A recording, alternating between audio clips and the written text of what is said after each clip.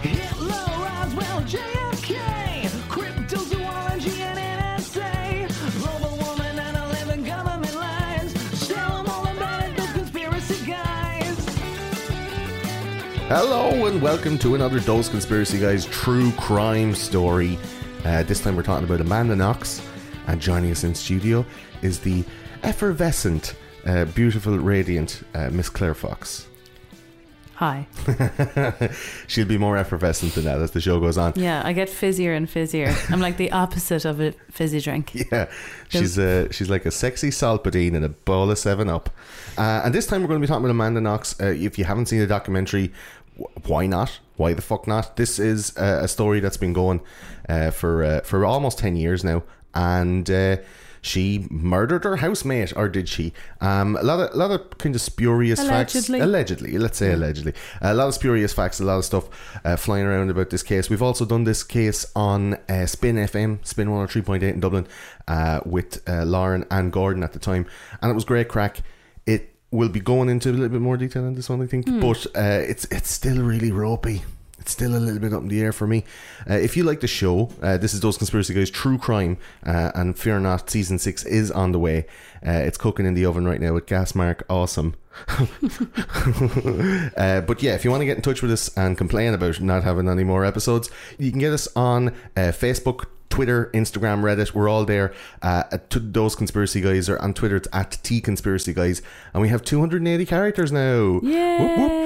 We also have a website with all of the info, all of the articles, and even maybe some of the videos. You might find the documentary up there on thoseconspiracyguys.com.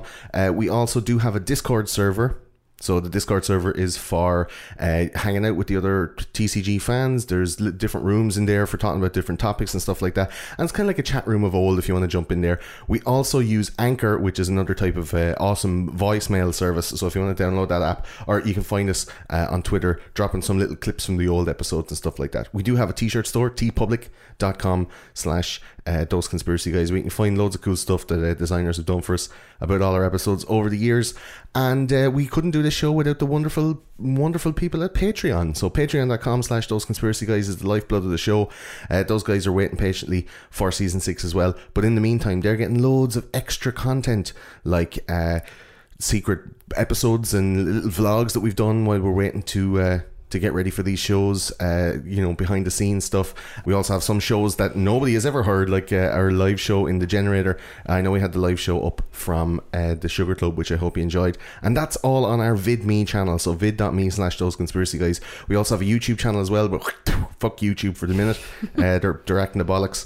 And we also have another sister podcast to this one, produced by me. It's called Why Press Play, and it's all about movies, TV shows, and computer games. And we have all the stuff, the Facebooks, the Twitters, and we stream on Twitch. Fingers crossed, twice weekly. We do a little bit of business over on the PlayStation and on Steam, playing games and that. And we talk about movies. So if you love movies, head on over there. There is loads of content coming, so if you want to head to Patreon, you will get a load of other stuff. There is an RSS feed. It's full of a whole lot of other stuff, like my appearances on TV, or I had some radio stuff with FM 104, talking about old episodes like JFK and Princess Diana. We'll be going through the older episodes on that too, and there's just loads of stuff there for the super fans. If you want to get a little bit of extra, you head over to patreon.com, and all the stuff is there for you. So Amanda Knox, Claire, we were enraptured. We were coiled up on the couch in the throes of passion while murder played out on the box. I remember it differently. I remember us on 2 different couches, but sure. Okay, well, I mean, you can't be. It's too sexy of a story. Is it though? It is. It's love and romance in Italy. I take my year away and I go to Italy, to the wonderful city of Perugia, and find my lover. And then obviously, like, because my lover is a sex crazed maniac, me and some black stranger kill my roommate in a sex game gone wrong. Did you though? If I'm Amanda Knox, that is the character I play right now. Is that not what happened? I don't want to Blow my load. Is that how you put it? That's how it goes. Yeah. Yeah, I don't want to throw it all out at the beginning, but I disagree. So you're off the fence already? No. Or do I agree? True crime, we don't do an off the fence. Oh, People, phew. we make it up. But also, I'm not really sure. I just have questions. I'm not I'm not, like, you seem quite sure. I'm not. I'm not quite sure. I'm just playing my own devil's advocate to throw it out there to make it interesting. Oh. Did she not? Like, people are still looking at... She's certainly a strange one. Yeah, that's what I mean. There's such weird analysis of this documentary, right, that people have seen. We're going to go into the details of the case and talk about the suspects and the very strange lawyers, the very strange legal team that was prosecuting her. Oh, right? like making a murder began in Italy. Part 2. Yeah, I think it was technically before. Oh, it's a prequel. Prequale. Prequale. That's perfect. But your Italian is molto bene. We talk about the murder itself. We talk about the suspects. So Sollecito and Knox together, a dynamic killing duo. And then we talk about the sketchy prosecution lawyers. And then we talk about the sketchy fucking news reporters, which I think played a major part in the whole of Italy going, she's a guilty. Like, it was pretty, like, gratuitously splashed across the tabloid headlines, right? Foxy Noxy and sex crazed maniac was too many, like, printed too many times, you know. I think if anything, it was one of those cases that made me really see how dangerous the press can be. For shizzle. Yeah, in situations like this. Just making shit up. Like, in the time now when we're all about fake news, that shit back then was literally fake news. They'd have a small bit of information, but we'll go through it in a little while.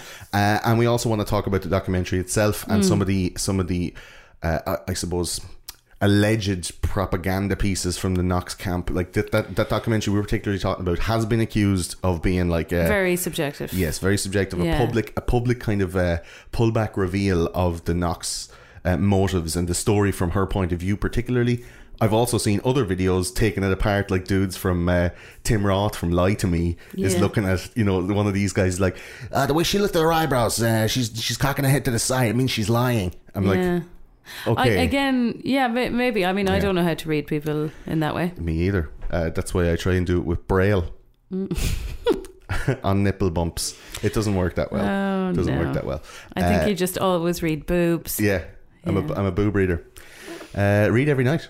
Every single night without fail. So let's talk about the crime itself then. Amanda Knox, she was a 20-year-old girl from Seattle who was kind of like a little bit aware of her sexuality. She was kind of, a girl next door, blondie hair, nice looking. Can I put that out there? Yeah, she is. Like, she's nice looking. And she wanted to take her year away, so she went to Perugia, which is a small town in Italy, predominantly filled with students. It's a studenty type town, and there was loads of other people in her situation, one of whom was Meredith Kircher, who is an English student studying in Italy, and they were together for a mere matter of days before Meredith Kircher was found bloodily murdered to death, stabbed and sexually assaulted, and then covered in a big duvet in the apartment that the two girls shared.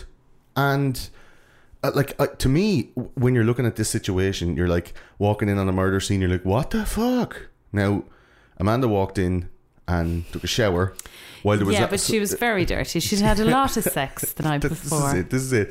She's seen a poop in the toilet and she went, oh, someone's dead. And she rang her then boyfriend, who... the documentary and any other documentary I've seen on it kind of plays up this relationship as a Sid and Nancy, as a Bonnie and Clyde murder duo, these two people that ended up seeing whatever about her weirdness, seeing that poor lad, he was a pure soft Egypt. Couldn't believe his luck. Somebody was finally willing to bed him. He just literally oh my God, is she going to touch on my wheelie? He fell in love the first moment he saw her. And she really was loving the ego boost. I don't know about the whole judging her for going straight for the shower. I really don't. Well, let's talk about that when we talk about the thing. But this is the setting the scene. I'm just trying to pepper it in because some of it may make you think differently about her actions. So she came into the toilet, out of the toilet, and she's like, wait a minute, Meredith, and knocked on the bedroom Massive door. shite. Wait a minute, something doesn't smell right. Sweet corn. I know she doesn't eat sweet corn, Meredith. And then the door was locked and they had to push slam the door open or break it open. And she's lying there, brown bread, under the duvet. And she goes back to her boyfriend, Rafael Solecito. And she's like, oh no, Meredith's dead. And they ring the cops and the cops come down and tramp through the whole place. So the two of them were obviously implicated in the murder, and when questioned, like Amanda Knox went, "Oh, it's my half African boss who owns a pub up the road, a man called Patrick Lumumba, who was arrested, and then another guy, Rudy Gueda, who's a Dutchman, who's a known burglar, was arrested, and these two people were put on trial as well, like Knox and Solecito." Put on trial in front of the whole world and the whole of Italy, standing outside this little courtroom in Perugia, chanting at the thing, going, "Fucking hang them from their balls!" Like it was a demented scene. It got totally out of hand, and loads of problems with the crime scene. The police not washing their fucking hands or handling one piece and handling another piece, and it all ended up being kind of thrown out. And Knox ended up not being guilty after 4 years of being in prison and being on trial. Like, it was a harrowing story for the two of them. Yeah, it's a long time to wait to get, to get a definitive answer whether they did it or not. Yeah. It's an awful long time and a lot to go through. Well, the two of them are now not in prison for this murder. Yeah. Right? And Amanda Knox was only just acquitted at that Italian Supreme Court ruling a year or so ago. Like, it's one of those things where you go like, Jesus, is that an O.J. Simpson? Like, did both of them, or did Amanda Knox absolutely get away with murdering that girl in some weird sex game gone wrong, which is what the media would have you believe. And because there was so much fighting and because there was so much consternation around the case and the evidence and all this stuff, it kind of got them off, like. Well, we couldn't definitively know. Like, we would have a better idea in a case that was managed more efficiently. Yeah. That was managed more professionally. There was elements of OJ, elements of John Benet Ramsey, like this kind of. Like, I just got the impression that in Perugia there were people in the press, there were people in the police force that were just so like excited to have something exciting to do that their egos got in front of it. Yeah, a little bit. So it was very difficult. It was very hazy. Yeah, there was a lot of kind of like Italian pride going on there. It's like, you Americano coming over here murdering someone and think you get away with it, not in Perugia. Like, it's very. And they didn't really mention it in any of the research that I did, but I'm also aware as an Irish person, like the girl who was murdered was English, and I'm sure there was a lot of pressure from the UK on Italy as well, on their authorities. Well, it got world. Like, I mean, how many fucking people are killed in another country every day? Like, I would imagine at least dozens, if not hundreds, out of the millions of people that die every day. Like, why was this one so special? Well, it was newsworthy. Similar to Madeleine McCann. Like, why, of all the kids that go missing, of all the children, that get abducted or put in dungeons and shit, like, why is there so much focus on her particularly? I think it was tasty, particularly for the press. Like, there was one particular journalist. He shouldn't be allowed to call himself a journalist. But it was sexy headlines. It was like sex game gone wrong, and the papers were just flying off the shelves. There were people who didn't consider professionalism important and just were literally going, "What can I make up today? Because I want another front page." Yeah.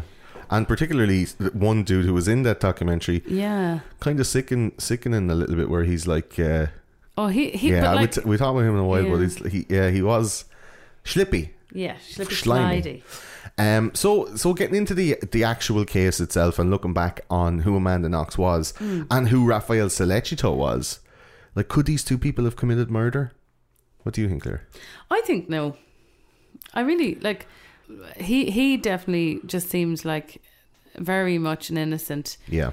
I didn't see any evidence to tell me that Amanda Knox was the murderer. Therefore, I don't believe she was, because nothing convinced me that she was. Yeah.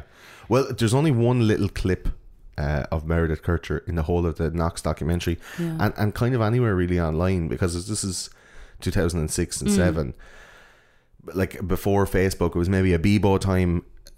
if you're dying at that point, there's no like Facebook tribute page to you. There's there's no let's remember Meredith. Yeah, because there wasn't that many. Like if you didn't have a camera, if your family didn't have a video camera or anything like that, there's not going to be a whole lot of footage of you. No. And this one scene that they kept on playing in the documentary was jumped on by the Kircher family, and they said they didn't even ask for permission to use that. Right. But it shows her quite clearly, and she seemed like she was just like a normal, hey, there's no real pretense or anything. And according to all reports, she was pure sound. Real nice girl. Can you see her getting into what was alleged to be like a sex game gone wrong? No, I mean, it would be one thing. Like, I mean, I lived abroad and I shared an apartment with a girl who possibly at the end I would have considered murdering. But in the first 9 days, certainly not. The first 2 weeks, no. Like, we were still in our honeymoon period. Being sound to each other. Or like not commenting on stinky knickers in the corner. Yeah, she hadn't started to play music at a ridiculous level and then storm in and ask me to turn it down. We hadn't got to that stage yet. The murderous stage. Setting up for a fall. So what really got Amanda, and this is the thing, like she's a 20-year-old girl, she's from Seattle, she's on a student trip, like it's a trip of a lifetime. You know, it's what all the American kids want to do is come to Europe, and all the European kids want to go to America. Why don't you just fucking swap? Yeah, strange. But she came over to Italy to try and get a bit of culture. But she said it herself, she was a bit wild, in a kind of like Virgin Suicides kind of way, like, oh, aren't we mad? Oh, we're all living in suburban, we're all like, oh, I put a pink streak in my hair. Like, yeah, she wasn't fucking... I don't know about somebody like wanting to go somewhere foreign and study at 20. I don't see the wildness in that. No, but like she wasn't fucking lining up 2 yards of cock end to end or anything. She was just like, oh, I'm out for a bit of drinking and I'm a bit of a messer. Like, she was all for it, right? And the whole case was built on her promiscuous nature, or her kind of like over sexualization.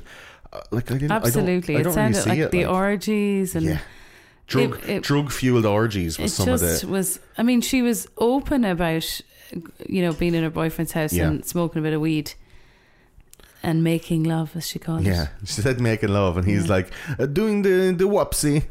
It was pretty weird. He didn't seem like a guy who was doing it a lot. But Amanda, and the videos that they showed online that I've seen, like home movies and stuff like that, where she's talking to the camera like she knows she's a sexual being, and all this kind of sexy talk will come into play later on. But like, she knows she's a sexual being. She knows like she got them titties going. So do a lot of 20-year-olds. Yeah, of course. That's what it's for. Shake it around a bit. So she was working as a waitress in Perugia, and she was working the night that Meredith died. And I think she was supposed to work. She was supposed to be working. Yeah. So where was she instead? So she was in the boyfriend's house, according to her. Now, they hadn't been going out very long.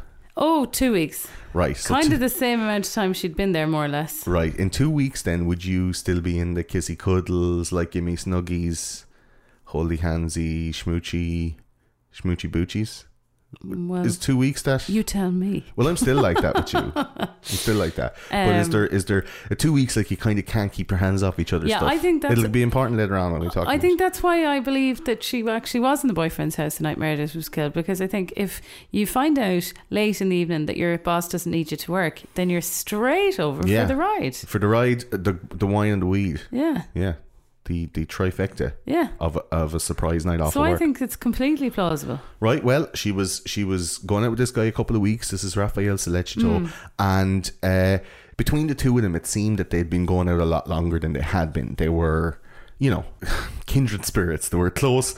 They were fast friends, let's say, by the look of the way they were going on in the videos from way back then. Like, they were hugging and kissing all the time, and I think that's young love. It is young love, it is. But I'm just saying, young infatuation. We'll contrast that now when we talk about young the crime lust. scene.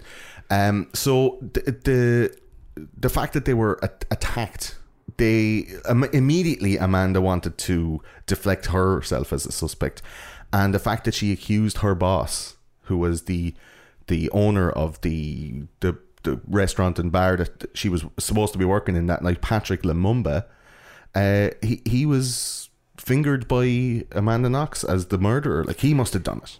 I disagree with that. I think she was under pressure. She was being told, at this stage her Italian wouldn't have been great. Yeah. And she was being told by Italian police when she was being questioned, she was being told by them, oh no, this isn't what you said, this is what this means. Like in My Cousin Vinny, it's like, I shot the clerk. You won't say that again. I shot the clerk. Like incredulous.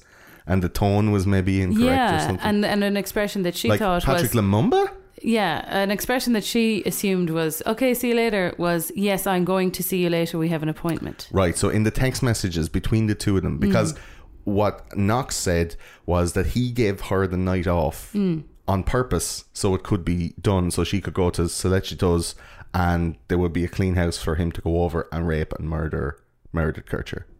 That was the narrative that was created by the police. I still wonder how much of that was coerced. Yeah, well, the two of them were in interrogation rooms for hours and hours and hours. So, like, as soon as the hammer fell, bear in mind, like, did she even have an English interpreter, native English speaking interpreter? Yeah, like, I don't know. Solicito did still in the doc still didn't have the best English. So. No, I can only imagine how difficult it would have been at 20 years old. Yeah. You know, police asking you questions, giving out shit to you. Like, I could see myself going, I don't know, maybe my boss did it. I know I didn't do it. Maybe it was suggested, you know, by the police when they were interrogating her. Yeah. Like, was it Patrick Lumumba? Did he do it? That black bastard, did he do it? And she's like, I don't know, I didn't see him tonight. Yeah. And they're like, And then why they does just your text say, inferred I it. will see you later? Yeah. And she's like, I will see you later when Yeah. we planned that murder we were planning. Yeah, I don't know that she really pointed the finger. Like, I don't know that she would have done that of her own accord. Yeah, well, the documentary paints her as like a romantic, right? Who was, you know, in love with a young Italian man, not like the sexy, sex-crazed schemer that the media at the time and some other documentaries that I've seen online kind of paint her out to be. The stuff. What's the evidence? That's what I want. Well, look, they were all living in a town that hadn't had a murder in 30 years. Yeah. Right. People were getting fingered all over the place, and then there was people getting accused of a murder as well. Oh yeah. And you know, they had to get somebody for this. The people were baying for blood, so the cops got the two of them in, Solicito and Knox, slapped them in the room, and they were literally like boxing her around the head, going, "Tell me the fucking answers!" Like shouting at her in Italian. So of course she was going to say something. She like Brendan Dassey in Making a Murderer, except without the mental deficiency or whatever, but still she made up this whole thing, and they were trying to find somebody that was close to her in her life that could fit the description. I don't know what way race relations are in Italy, but maybe. But bear in mind, she had already been told when she went in to answer questions from the police. She had already been told that the boyfriend had turned on her. Yeah, well, that's the technique that they use. Yeah. So I mean, you're 20. Yeah. Your parents or family aren't to be found because they're in America. You're in another country, in another language. You don't really understand the language, and they're telling you your boyfriend has just said that you did it. I can understand how under that stress you would kind of go, okay, well, it's either me or them. Yeah. So who can I point the finger to? So from that testimony that Knox gave to the police, it was then decided that it had to have been some black dude. So they went looking around, and because Lumumba was actually working in his bar Le Chic that night, he had his alibi, but still the papers were like, Lumumba. Yeah, I'd say he didn't get a good reputation out of it. Really didn't. His name and face were splashed all over the tabloids back in England, because it was a huge story in England. Not so much in the US at the time, until she was being tried for murder, but like immediately it was front page of the Sun kind of job. So they went looking for a black dude, because out of the corner of somebody's eye, blah blah blah, whatever bullshit they made her say. So they acquitted Lumumba because of the bloody fingerprints on the bed sheets and on the wall of Meredith's room. The stuff didn't match, DNA didn't match, and then there was a poo left in the toilet, which Amanda walked straight past after a shower and went, "Oh, you dirty beggar." And the DNA was matched to this guy Rudy Guede, who was arrested in Germany. That's quite a signature, isn't it? Yeah, like the Wet Bandits or something. Left a big poo in the toilet. The sweet corn killer. But he fled to Germany the day after the murder. Now an innocent man doesn't run. Yeah. Right? So he there was phone calls, and he was like, "No, I'm not coming back, man. They're looking to put someone away for this." And I heard talk that there was people just like going, "Yeah, some black guy. I'm not fucking going back there." It's like, your DNA is all over the apartment, bro. And why is that? That's the thing. Like, why was his DNA there if he wasn't there? Could he tell the story of why he could have been there? Was he Meredith's on again, off again. Here, come over for a ride, but me, you know, my folks might not like you, because he was already a petty criminal. He was, you know, involved in some criminal shit. Like, he was a burglar. He used to rob people's houses and stuff. So maybe, and what the police then later on said could have happened, was he was just an opportunistic burglar who was interrupted in his burglarization by Meredith, and then in a frenzy, like, stabbed her, and then went, oh Jesus, I've killed her. I might as well give her a ride now as well, and then bounced. Like, it seems like a mad story to concoct just to make all the things fit. But he had done a shit in the toilet. Does a burglar do a shit in the toilet? That's what the police seem to be doing. Yeah. Like, they were creating a narrative and then trying to piece together evidence to support their narrative. Cognitive dissonance. It's not like police would do that ever anywhere. But as opposed to looking at the evidence, and then after looking at all the evidence, and then all the interviews and everything, but they had started to point the finger at Knox, and you'll have to pronounce his name, Sollecito. From the moment that they spotted them outside the apartment, they didn't like their body language. That's it. So there was a whole kind of sexy comfort vibe, you know, the way you want when something horrible happens, you just want someone to just give your ding dong a little tug, just to take the pain away.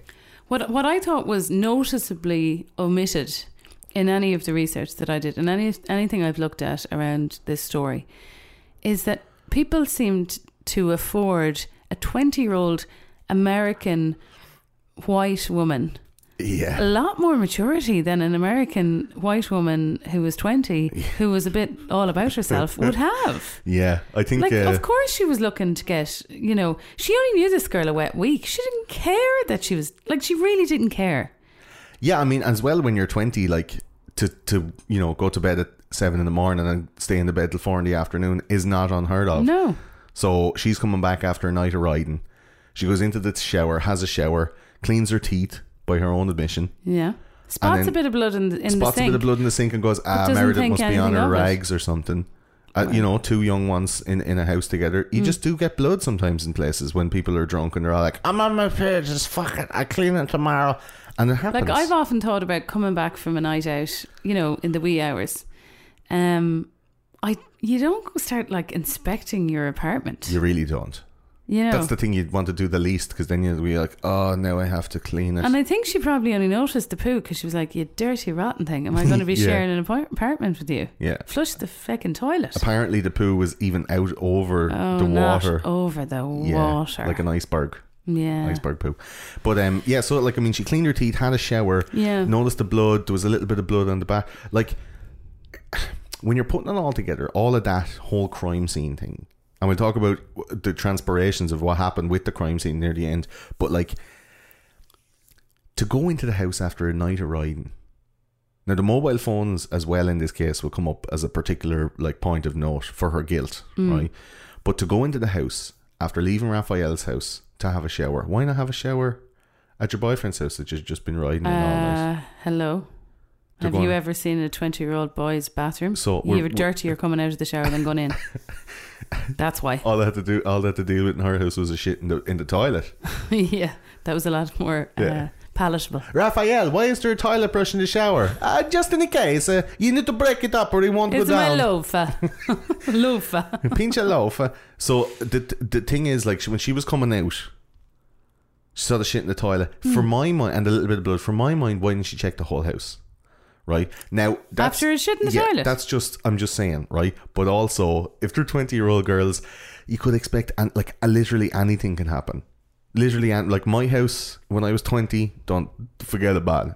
Like, it was a, you know. I saw your house when it was 30 and it wasn't great. So, thanks. So, the shit in the toilet bit, which I keep on saying, because it is quite important when you think of the motive of Rudy Gueda, who's a burglar who breaks into the house to rob something, gets found out, kills Meredith Kercher and goes, jeez, I'm not going to make it out of here without doing a shite. Then went in to do a shite and then, like, was interrupted somehow and ran away with a shitty bum. He didn't even wipe his bum. How do we know at what stage did he do this shit? He might have done the shit when he was mid-burgle before Meredith came home. Right. Meredith comes home, then he's like, shit, not shit in the toilet, just shit damn. Maybe that's what happened. Maybe he was having a shit and then she came home and caught him. I don't know why he has to be mid shit, but anyway. But he didn't. He pinched it off clean, la. He didn't have any paper wipers. Oh yeah, that's true. And there was blood in the bathroom, so obviously he had done, whoever had done the murder and put the shit in the toilet had done the bloody stuff and then came out to the bathroom with the blood there. True. Because the murder was committed in the bedroom. But then why did he go back into the bedroom, lock the bedroom, and break out the window? Because he didn't want whoever the housemate was to see. It's a fucking weird one. Now, the only thing that could make it less weird is if Amanda was in the house already and concocted that whole scenario. I'm just playing the devil's advocate on the other side of her guilt. Because she was under the bed shivering in fear and didn't want to be murdered. Maybe the story as it was told, like her and Gueda and Solicito killed Meredith and went, oh shit, we're going to have to make it look like a burglary. Here, Rudy, when you're done your shite, make sure you get out through Meredith's window and break it like it looks like someone broke in. But the glass was broken the wrong direction.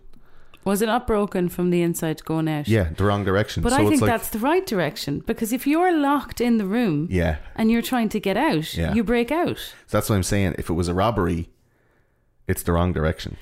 But he could have got into that house any which way. Yeah. The door could have been open when Meredith could have been in the house, and he you know, mid burglary realised that she was actually in the house. Yeah, mad. But why? Yeah, it's so fucking, it doesn't make any sense, man. But that's my point, is that I don't know what happened, but neither did the police. No, and they But tried to that didn't slap it all stop together. them. Yeah, it's really fucking It's weird. like getting 5 different pieces of a 500-piece jigsaw and going, sure, this'll do. It's kind of a cat, but with a nose that's up in the sky, but also the paws aren't paws. They're pieces of shit in a toilet. Yeah, it does get weird. Trying to think how the night actually went, and that's what most of the trial was trying to piece together through like motives and through evidence a narrative of something that happened that's really like magic bullety, or it's really like if the glove don't fit, you must acquit. So they hung the whole thing on one little piece of evidence for OJ. And they said, and he was wearing these gloves, and he's got the blood on him, and those gloves, and those gloves, and those gloves, and then he went to put on the gloves, and they wouldn't fit, and the jury went, mustn't have been him. But when you only have a tiny bit of quasi-circumstantial evidence, and then somebody makes that piece of evidence look ridiculous, then your case falls apart. Yeah. That's not the issue of the person who did the crime. It's the issue, like, the police haven't been able to gather enough evidence. Yeah, well, let's talk about the man who was putting all these narratives together. Let's. Self-appointed saint himself. Yeah, exactly. So the Italian prosecutor in Perugia at the time, Giuliano Magnini, who makes lovely ice cream, he was the guy that was putting all of these things together. He was the Matlock that was going to, you know, represent the Italian legal community and really sock it to those Americans, you know. He's really full of himself, walks around like his shit doesn't stink, that you can leave it in the toilet in somebody's apartment at a murder scene and no one will care. Waving at everybody in the village like he's the Pope. Getting high fives and fucking getting like a 10,000 lira notes poked into his jacket pocket. Like he was a bit of a rock and roll star walking around the town, right? So much so, I love that quote that he has in the thing, like when they're talking about the legal system in America and how the Americans were kind of judging how he did his job, and he goes, hey, when you know, we had this courtroom and we had a legal system when people in America was drawing buffaloes on the cave walls, huh? Like it was real, like, fuck off, you don't know what you are. Yeah. And the fact that he was so full of himself meant that he couldn't be wrong no matter what. So he put this whole thing together. He was saying that it had to have been a woman that did this crime, because a man wouldn't cover the body after a sex crime. A woman would feel the shame or whatever and covered it. So it had to be Amanda Knox. They said that her and Gueda planned the escape. That's why the glass was facing the other way and he got out through the window. And the only reason that she was in the house at all is because she had done the murder. That if she came back the way that she said it happened, that it absolutely couldn't have been possible. He gave all the information to the press, to the journalist we're going to talk about in a while, Nick Pisa, and he was really instrumental in publicising Knox's guilt outside of the courtroom, and there was no checks and balances. There was no stopping him doing that, which I found a little bit kind of like a little bit overkill for his position. Yeah. He's supposed to come into court, give the evidence, but he was making a narrative outside of court and people were kind of filling in the gaps. And I think maybe there was a little bit of like simpatico between him and the press, where the press would leap to conclusions and he'd then put them into his case. He had a massive ego. It was all about the attention that he was getting, you know. He, in the doc, he talks about how much he loves detective novels, especially like Sherlock Holmes, and he like in the documentary when he showed I showed Amanda Knox this collection of knives, and she became hysterical, and Amanda remembers this as well and says like, he was just showing me knives and I freaked out because I was like, what the fuck is this? Yeah, I'm in a probably didn't understand what he was saying. I'm in a murder case, And he thought he was on an episode of Sherlock Holmes, so he thought he had to figure out who did it in an hour. Yeah, he says in the documentary, he's like, and I knew it was her when I showed her the knives, and she was freaking, having hysteria because she was remembering at that moment the type of psychological trauma of killing Meredith, and this I know because I am Sherlock Holmes. He was doing some major speculating. Yeah, big time.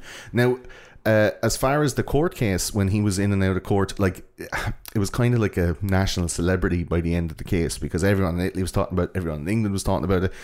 The trial began on the 16th of January 2009, and the charges were that Knox and Sollecito and Greda had murdered Kircher in her bedroom in a sex game gone wrong. That was the front of all the pages. So this character assassination that ensued against Knox was that she was this promiscuous, like sex crazed, coccicidal maniac. And she had come along, and they did these little cartoons and all in the fucking, like on the English and Italian news. Like they had these, these. They even had a little like 3D little cartoon, a little rendered cartoon. Yeah, but like models of when that was people in like South Korea or somewhere. Not South Korea. Was it? Yeah, it was on Japanese news or something, wasn't it? Yeah. So they had all these like reconstructions and all. So the whole thing was that Amanda Knox was like in the apartment, and there was wine and candles, and like the seam of her jeans was just rubbing on her just the right way, and she just looked over and she saw Sollecito, her already consensual boyfriend of 2 weeks, who they were making love regularly, and she said, "You know what I want? A strange black dude to fuck me as well." And she started to elicit this threesome from the two lads, right? Because she's a sex-crazed maniac. And allegedly. And then Meredith Kircher. Yeah, this is all this is all just speculation story. Yeah, Amanda, if you're listening. And then Kircher went, "Oh no, you guys aren't going to have sex in the sitting room. The whole sitting room's going to smell like sex." And got a bit prudish. And in retaliation, the three of them clubbed together, attacked her sexually, held a knife to her neck and to her ear, put her on the ground, raped her, and then stabbed her to death. And then put the whole thing into the bedroom, covered her with a blanket. Rudy got out the window to make it look like a robbery. And then the two Amanda and Raphael turned off their mobile phones and went over to his house. To me, that's what the fucking courtroom says. That's so much more difficult narrative to come up with. Absolutely. Than just somebody was interrupted burgling and then took advantage. Like this 20-year-old American girl who didn't know her fanny from a hole in a bathroom wall was so sexually experienced and like manipulatively talented that she was able to get two other grown-ass men to sexually attack her roommate with a knife and then stab her to death and then make a whole I just don't see it. I don't see it. I don't see it. So the three of them were sentenced 3 weeks later on the 5th of December, and they got 26 years imprisonment. Yeah, like that's demented. But it just shows you the failings in the justice system, not only in Italy but everywhere. Well, poor old Patrick Lumumba, like he was already fucked at this stage. So the first trial she went through, she was already in prison for 3 years. So the trial was at the end of 2009, before the murder trial. She pleaded not guilty of murder, sexual assault, carrying a knife, staging a burglary and theft. But she was convicted of falsely implicating Lumumba, which is coerced from the police. Yeah, right? That's a bit rich. Bullshit crack. And she was charged with slander, defamation, which she was liable for €22,000 of damages and 3 years in prison, which she had already served after her initial arrest. So, I mean, she wasn't to do any more time. Yeah. But Lumumba had to move to Poland. He had to get rid of the bar, Le Chic, and Knox's coerced confession was the reason for this. Like, fucked up the man's life. Like, Yeah. that's demented. It is demented, but also if the job was done properly, that would not have happened. Yeah. I mean, like, it's just, I'm not a policewoman, but like, I think it's fairly straightforward to go, before mentioning Lumumba to anybody, going up to him and going, hey, have you an alibi for that night? Yeah, that's fairly airtight. Thanks, see ya. But the police were so lackadaisical with like securing information, and the press were They so were openly salacious photocopying information and handing it to the press. because it was a little buzz for Perugia police. Like, Yeah. it's weird. So then on the 16th of January, she was convicted and they did all this other stuff, like the 26 years imprisonment. So all this happened, like, all quite quickly. And the appeal trial happened in 2010, where the court found that no DNA of Knox was found on the murder weapon. And we'll talk about the murder weapon in a little while, but it was a knife that was used to stab Meredith Kercher to death. If there's no DNA of the murderer on the murder weapon, they didn't do the murder. I would have thought so. They probably said, oh, she had really good gloves. Well, okay, let's talk about it now then. Fuck it. Like, the way that the crime scene was handled by the police, by the lawyers who were the ward of care to the evidence. So they're the chain of evidence and how it gets passed from, the police station to the investigators, into the courtroom even. Like, all of that stuff has to be monitored before it's examined, and all the examinations all have to be monitored and kept, like, secure, so that you're not fucking, like with Stephen Avery, having your one with, like, trace DNA and having it being contaminated with some other shit. So on the murder weapon, on the knife, right, on the blade part, there was some trace DNA. Now, this is kind of like from sweat or from, putting your hand on it, a bit of skin samples from the thing. Like, there wasn't any blood DNA of Meredith Kercher on the knifey part. And similarly to the handle, there was trace DNA of Amanda Knox and of Kercher and of Gueda. But of course, it was one of their kitchen knives. They were going to be using them. Like, if somebody did a DNA test of our kitchen knives right now, I'd say there'd be 40 people's DNA on it. yeah. Some of them we don't even know. Because the knives were in the house before we came in here, some of them. Yeah. Do you know? Like, if you're talking about trace DNA. But this is a dirty knife. It was found in the drawer, and Magnini held it up like it was, some kind of Excalibur or something like that. Like, this is the key to the case. And everyone went mental when they found DNA. Now, is this the knife that made her hysterical? It was one of the few that he showed her, yeah. It was like an infomercial. It was like, watch me cut a can in half. One of those ones. But the appeal trial also found that all the sets of evidence were highly contaminated, including a bra clasp belonging to Meredith Kercher's bra that was ripped off in a fit of murderous passion. Found in the living room floor, was it? Yes, but found in the living room floor weeks and weeks after the initial investigation. Weeks and weeks. With some DNA of... everybody. Fucking everybody's DNA is on it. But Raphael Solecito's DNA was on it. Now, when it was all said and done, everybody came together at the appeal, the Supreme Court appeal, and the guys who were handling the stuff said, we weren't even changing gloves, man. We were like picking some shit up and putting in, picking some other shit up. At one stage, there was a photograph of, like, I'm laughing because I can't actually believe this was allowed to happen. There was a photograph, like if you left a bag with some meat from the butcher's up on the oven. Yeah. Like before you put it in the fridge. Yeah. Like there was a bag like that, and then somebody went, that was the DNA evidence. Like it was the absolute last thing you would expect after all of the crime shows we've been privy to. Yeah, it was like a shopping bag. They were just going around shopping for evidence and just throwing it all into the one and mixing all the shit together. Like, it's not like you see on the lads come along with a pen and a glove. The guy like was super casual. Give me a glove, and he shakes it out. I don't actually know how Horatio would solve anything if he didn't have that pen to lift things up with. I don't know. He'd be at the bottom of the thing. They're really good at finding eyelashes as well.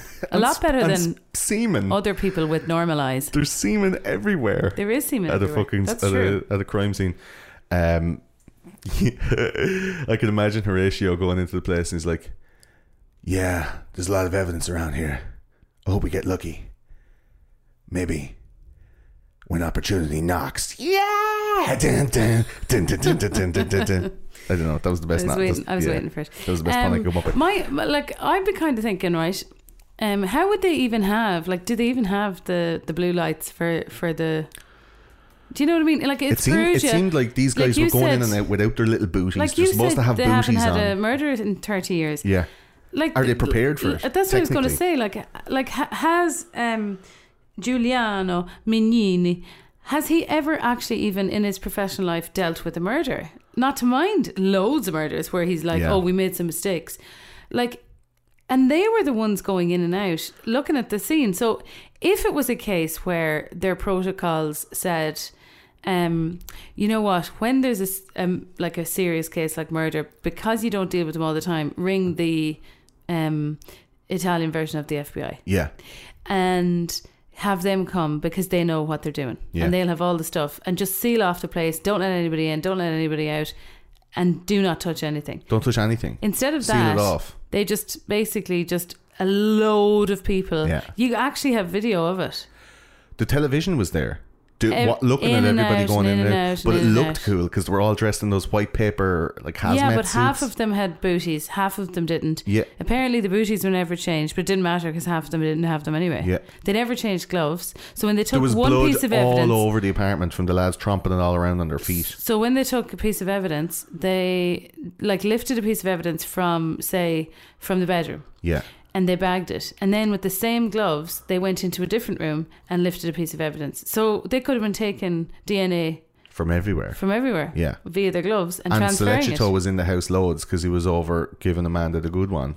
Yeah. For the last 2 weeks. Of course. He could have been walking barefoot through that living room. He could have walked on that bra clasp that had nothing to do with Meredith Kircher's murder. Yeah, absolutely. Like, I've lost many's the bra clasp. I'm sure if they're looking through a crime scene for semen, that the 20-year-old Italian who's going out with a fucking 20-year-old American one that looked like Amanda Knox, I'm sure there'll be a lot of semen around that crime scene. Yeah. If you wanted to find it. Yeah. I mean, think about when I was 20. Jesus Christ almighty. A lot of semen? Lots. More than the Russian Navy. So yeah, the crime scene was a real shambles, and the way it was all pieced together, the way Mignini put it all together, he really was like hammering that Sherlock Holmes shit in, you know. He the media played a huge part in it as well, and I think there was a to and fro where Mignini was saying some stuff and then the media would say some stuff, but when Amanda Knox and Solecito were convicted of the crime, right, Mignini says, and he says in the documentary as well, he says, you are not often called a prophet in your own country. And you're like, you fucking messianic complex motherfucker, right? And he was so happy that when he won, people were going around like shaking his hand and giving pats in the back and literally like poking money into his jacket saying, thanks very much, like you're really keeping the peace around these streets. He was a real Wyatt Earp, you know, of the time. And his smug fucking anus face in the documentary made me really, like, if it was propaganda to make Amanda Knox look innocent, it was really fucking good, because like if she did it, what a fucking asshole to go up against. I agree. I think Mignini and Nick Pisa, we'll talk about Nick now. We'll talk about him in a second, but the two of those characters were not in any way supporting Amanda Knox in the documentary.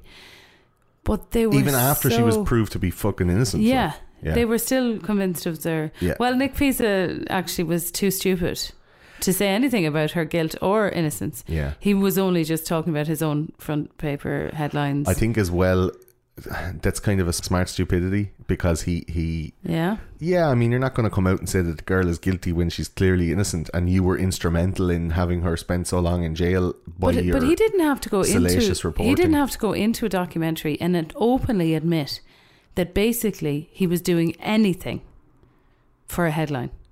Yeah, but I guess it makes it like it adds to the flavour of the story. Like how they do that all the time, but he's just going, yeah, look, that's how you do business. You know what I mean? Like, you don't want to be missing out. You hear some, water cooler talk around a police station, and you got to be first to the phones with a hat with a little piece of card in the side of it. It says press, and you got to ring, and you got to like wind the telephone and shout the story really loud down the phone. Extra. Yeah, that's like Knox and orgy. Foxy Noxy slays Kircher. More at 7. Foxy Noxy, HIV positive? That's another thing. Question mark. This is another thing. So the media came along and they tried to just character assassinate her, and they hedged their bets. They went, yeah, she's probably fucking guilty. Let's just slap all the stuff on that made her to seem guilty. One of those things, you said HIV. One of those things was she was like being portrayed as Foxy Noxy from her dating profile she had online, but they told her in the hospital, in the prison, that she may have HIV. So they asked her to write a diary of her sexual history, and that diary was almost immediately leaked to Nick Pizza. Yeah. And the rest of the press at large, and they published the whole thing. Like a 20-year-old girl who has a healthy sexual, expression of her sexuality up to that point, and has openly like put it entered into her diary any of the partners she has been with. Yeah. And then that to be basically blasted all over the world for a personal health check, and also like a safety check for anybody who's in the prison with her. It's like so many breaches of confidentiality there. That's so wrong. Yeah. Like it's a honeypot essentially. Yeah. It was just to another front page story, and to Amanda Knox, not unlike Patrick Lumumba, like a yoke on the front page would have her name tarnished forever. Like she's still fighting that, even though like the Supreme Court has said that she's innocent, she's still fighting people going, nah, I think you're guilty still. But to me, because of those perceptions that were created by the media. To me, that just says, if they're willing to do that, what aren't they willing to do? Yeah. Did say anything about anybody? Yeah, like it just makes me further doubt the narrative that the police came up with. It doesn't make me doubt Amanda Knox. And this is the same kind of seed of doubt that people are being planted with the likes of Harvey Weinstein or Kevin Spacey, like. Topical. Well, I mean, the stuff about Kevin Spacey, I find the coverage is flaccid, if you want to excuse the pun, like flaccid coverage, because it's like he sexually assaulted rap at 14, and when confronted with it, he goes, "Oh no, it's because I was gay and he was a good-looking boy," and you're like, "Oh, okay then." Wait, no. Hang on a second. He was 14, man. Like that kind of stuff, how it's portrayed.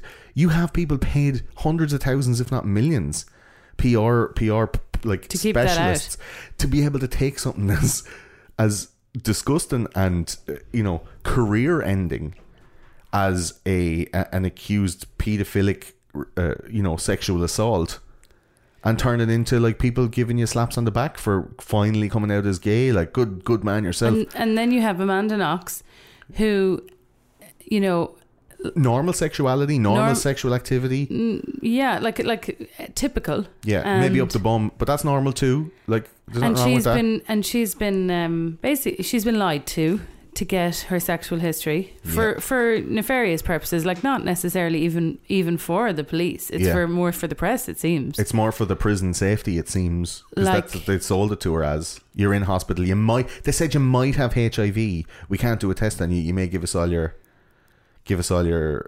sexual history. But they didn't even say you have it or not. But then in that case, it seems like everybody's grabbing their pitchforks and it's a scene from The Simpsons. Yeah, that's it. Like, it seems very weird. That Nick Pizza has a lot to answer for, man. He does. He was really romanticizing the story as like a brilliant love, star-crossed lovers, in a sexy threesome, taking all the footage and taking all the pictures of the crime scene, like we talked about, these lads going in and out, but right beside that, like juxtaposed to Meredith Kircher's dead body on one side of the page, on the other side of the page it's like two murderous lovers in an embrace of, you know, deathly collusion, as these two people stand outside their apartment. Like, she's outside her Yeah. apartment where her roommate has Getting been comforted brutally by her murdered, boyfriend. and he's giving her a hug, Yeah. and then they have a little kiss, and she's looking up at him going, what have I done? But she's not like racked with guilt, or she's not roaring crying in like But I think that was a in problem for agony. the Italians. But sure, look at that she wasn't roaring crying. she knew the girl for like 2 weeks. I know. And also, I think she has a personality that doesn't lend itself to extreme passion. Yeah. But In the documentary, she wasn't too effusive about her in feelings and emotions. in anyway. any way, because I just don't think it's part of her personality. Yeah. But the Italians couldn't cope with that. They saw it as an admission of guilt. Yeah. Because she wasn't wailing and crying Yeah. and boxing herself. Because she wasn't thumping her. But at other points, the police were leaking out to the media. For example, when she was being interrogated, McNeely talks about the knives thing. When he's showing her that, so she freaks out. She starts boxing herself in the ears and in the head. And he's like, I know from my criminal profile class That I did 35 years ago. this boxing herself in the ears is 100% admission of guilt. We call it the ears of the truth. In Italian, it's the goapse hele maganzi. It's like the ears of truth. You know, you box yourself because you don't want to hear yourself confess to the crime. It's a very ancient tradition. But like, I would actually love to see some research done on, you know, what happens to people when they're Falsely questioned accused. and questioned and Yeah. given false information, like you might have HIV, like your boyfriend has just dobbed you in, like you were arranging to meet your boss. Tell us the truth, you know, and with hunger and hours and hours and hours waterboarding and hours of that kind of stuff. Yeah. What the human condition is willing to do to get out of that situation. I'm sure the CIA have done loads of those types of experiments, but maybe not written anything down because most of it was against the Geneva Convention against like cruelty and torture. But I'm sure they've done it. But so you how wanna- can somebody say, If you want to get information out of somebody, you know that thing where you put somebody, tie them to a post, and then put bamboo shoots under where they are and tie their legs to the ground and wait for the bamboo to grow up their arsehole, because it grows in 48 hours. So if you feel there's bamboo growing through your arse, into your arsehole and into your guts, you're going to fucking tell somebody. Like, you're going to tell what they want to know, whether you know it or not. but my point is, if you want people to admit something, how long do you have to, you know, go at somebody who doesn't know any better? Like, I think now we've seen enough crime shows to know, don't ever say anything. Never say nothing to the cops. Never. Yeah, Ever. The Miranda rights, when they say like anything you say can and will be held against you in a court of law, even if you say something that's positive towards your freedom, it can still be turned around, because if you then in any slight variation refute that information, you're painting yourself to the jury as somebody who may not be lying. Your Honor, he said he was at the Sack of Suds at 2:04 p.m. and from the security camera, we find he was there at 2:09. What can happen in 5 minutes, Your Honor? A murder? Like, that kind of stuff only leads to bad things. Yeah.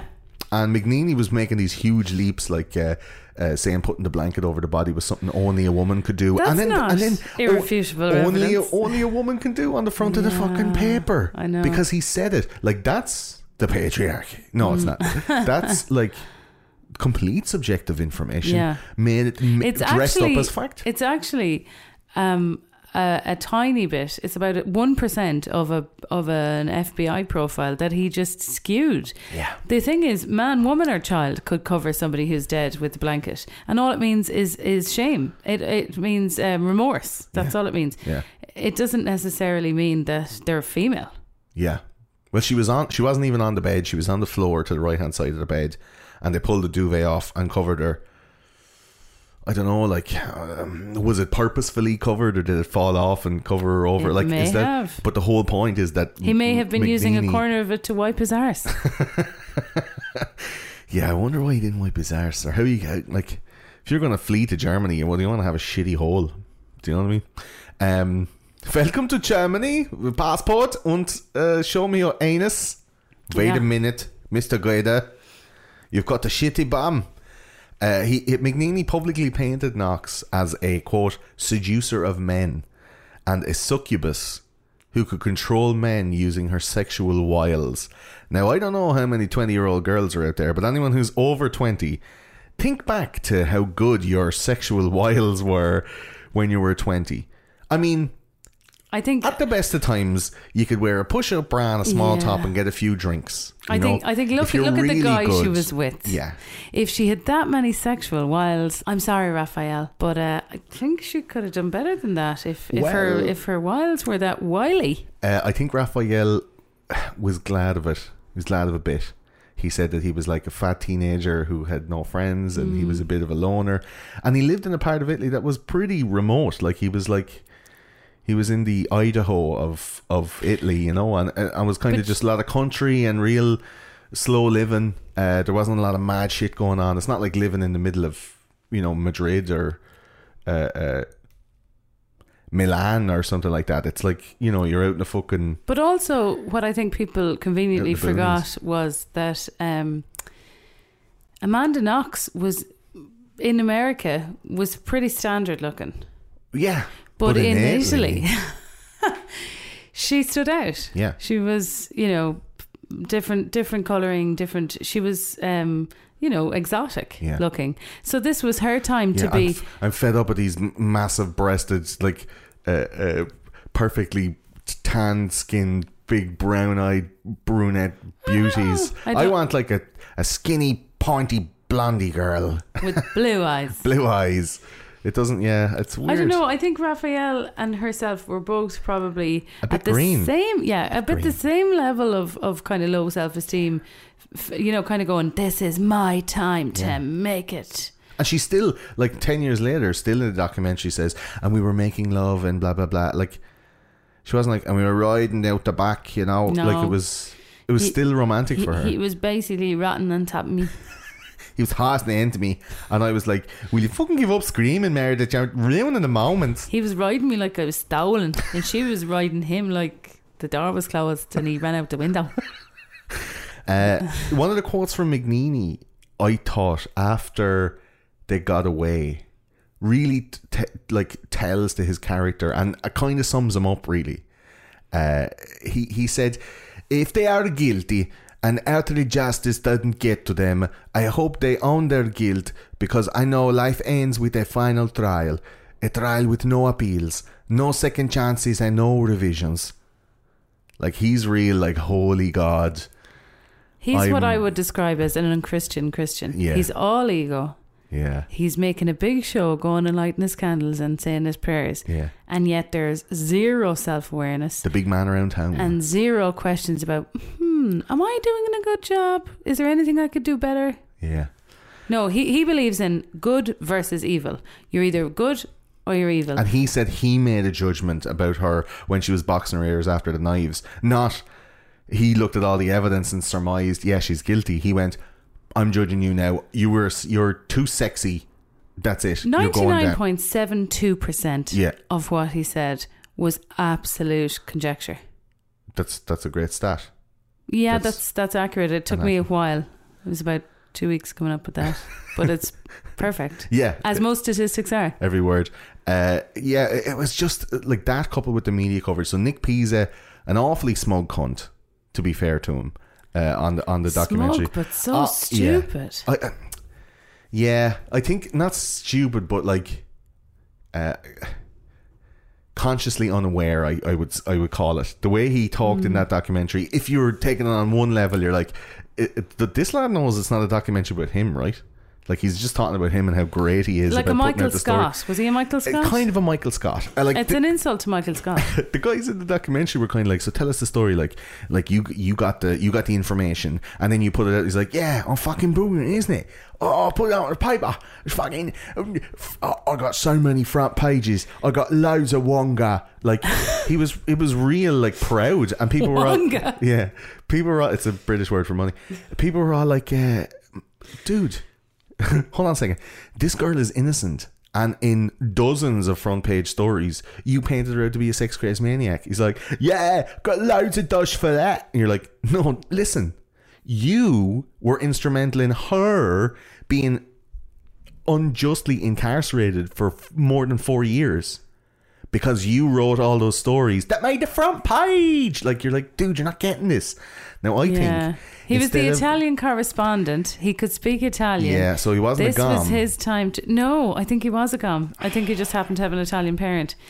And he probably inherited the house, so he's living in Italy, and he was the quote-unquote Italian correspondent who had nothing but a couple of obits in the previous 10 years. And then all of a sudden, he was the king. And he was just like, and the way he justified it to himself, because he said it on the documentary, was, if I didn't get in there first, somebody else was going to do it anyway. Yeah. So that's basically going, look, we were all making up stories. Yeah, but it didn't, like, he didn't need to make up. He says he was so proud that he came up with all of these, like, catchy headlines and all the nicknames, like Foxy Noxy and all this. Like, he was saying, I'm proud that I did that. And as you're watching the documentary, you're like, I want to throw this mug at the fucking But telly. also alluded to the fact that sometimes when there was loads and loads and loads of press outside trying to get a story, he was the one being invited in as, like, Mignini's like you know, press representative, probably because he spoke Italian. But so he was literally getting it from the horse's mouth of the police officers. Yeah. So I can well imagine that he's like, I didn't do nothing to Amanda Knox. They did. I was just reporting. I'm sure he could sleep at night, absolutely. On these big giant but pillow like, full of money. he's still a dope. Yeah. I think it was a trial of public opinion. As some of these are, like, you know, the Menendez brothers, OJ. Yeah. You're guilty. Now to find the evidence. Yes. This kind of stuff, like Stephen Avery and the West Memphis 3 and some of the other ones that we've done here. It is kind of like there's a no-win possibility for the people that are accused, because no matter what, there will be corruption in the police. There will be, you know, somebody's pride is on the stake. Like, Mignini couldn't fucking lose, and they kept on going to appeal, even after we're thrown in the court. And there is some, like, emotional coverage when they're reading out the verdicts and stuff. And, like, in the court at the start, like, Amanda Knox is looking around and she's kind of, like, smiling at people and giving an old wink or whatever. And then the second time she comes out, like, a year and a half later, she's like, I'm totally fucked. And she's not like, hell yeah, like, just dead eyes. And then after 4 years, they're coming out for the final thing and she's like, I'm dead inside. Fuck this shit. Yeah, I got that impression from the documentary as well. She's just dead inside. She doesn't have the same innocence that she had. 4 years at that point, knowing that you're sitting in jail. When there's another dude like Guedes, like, he was in jail for 9 years. Yeah. Do you know what I mean? Like, it's crazy. And one of the other things that aided the trial of public opinion was a semi-fictional book by Fiorzina Sarzanini. Oh, Fiorzina. Yeah. These were about the murders, positing different theories and different narratives. So she wrote, like, and then he broke through the window and came in through the bedroom, like, all of these things, right? And this was based on what evidence was found and what was released to the public through the likes of Nick Pisa, including the HIV diary, which was handed, like, basically straight to him. Yeah, like, right? I'm surprised they didn't pay for his photocopying. Yeah. These included, like, the book of semi-fictional murder stories, included police reports that weren't available to the public that Sarzanini managed to get her hands on. Yeah. And excerpts from, like, written, photocopied excerpts in the book from Knox's diary. So you're like, whatever freedom of information shit you have, it's almost better than, you know, the national or the Associated Press that was looking for that stuff. Like, where did this come from? Huge exposure in Italy. Like, it was a huge book in Italy, and it caused an unfair trial, I think, for Knox and Sledgeto, because so many people were reading it, going like, yeah, Perugia, you fucking, like, stick it to the Americans. There were masses of people every time she was back in court again, protesting her freedom. Massive amounts of people going, you know, shame, like, shame, shouting that outside the courtroom. And it's only a little courtroom that looks like you know, an old mill or something like that. It's a real old courtroom from 1308, it says. The thing about it is that, like, I don't believe that herself and Raphael are either guilty or innocent. Yeah. I believe that what should have been a very straightforward piece of work by professionals was a joke. Yeah. And therefore there wasn't a fair trial, which we are all like you would hope that, because anybody can end up being accused. Anybody can end up being in the wrong place at the wrong time. Yeah. Being accused of something that they didn't do or did do. But you want a trial where everything is done the way it's supposed to be done. You're interviewed fairly. You're not coerced. The evidence is looked at appropriately. It's treated like appropriately. Yeah. You know, it's collected. It's, you know, not put in a plastic bag that you've got your burgers in a few hours earlier.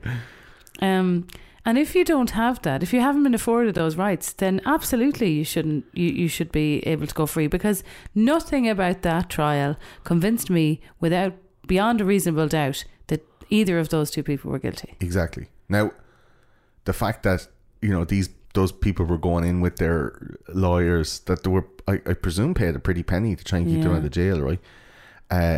Like anyone that's in that situation, when you're sitting there, like if it was me, like you're hoping, if you're the accused, you're hoping that the other lads have made a mistake if you're guilty.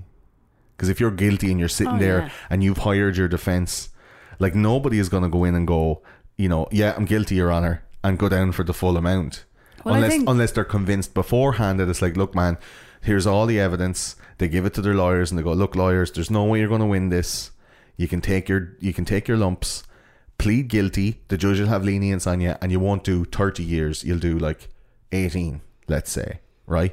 And they'll offer them a deal and they go, okay, I'm guilty, and it stops the whole trial process and it's all done. If they say not guilty, it'll go to trial, and then the prosecution goes, you made us go to trial, we're going to fucking put everything on you, you're going away for life, like. So at that point, if you are actually guilty and you've said not guilty, you are just hoping that you know that you've cleaned up, or you know that something was done. Like in the OJ trial, when the prosecutor got a really bad perm. Exactly. Massive mistake. Exactly. Or the fact that they found a racist cop to be able to say the N-word on tape somewhere. Yeah. You know, that and the perm got OJ off. Done. Forget about the glove. That was just the cherry on top. Cherry on top. So it was a thing of like OJ was sitting there, if he was guilty, was just hoping like, oh, come in with a perm. Just come in with some rotten hair and I'll get off. And she did. And he was like, yes. Like Johnny Cochran was fucking dancing. Yeah. In the courtroom, dancing when that fella said... She's not going to win. She ugly. When that fella said... When that cop said the N-word, man, Johnny Cochran was fucking giving it the shoulder shakes. Must have quit. Like he was delighted, right? And...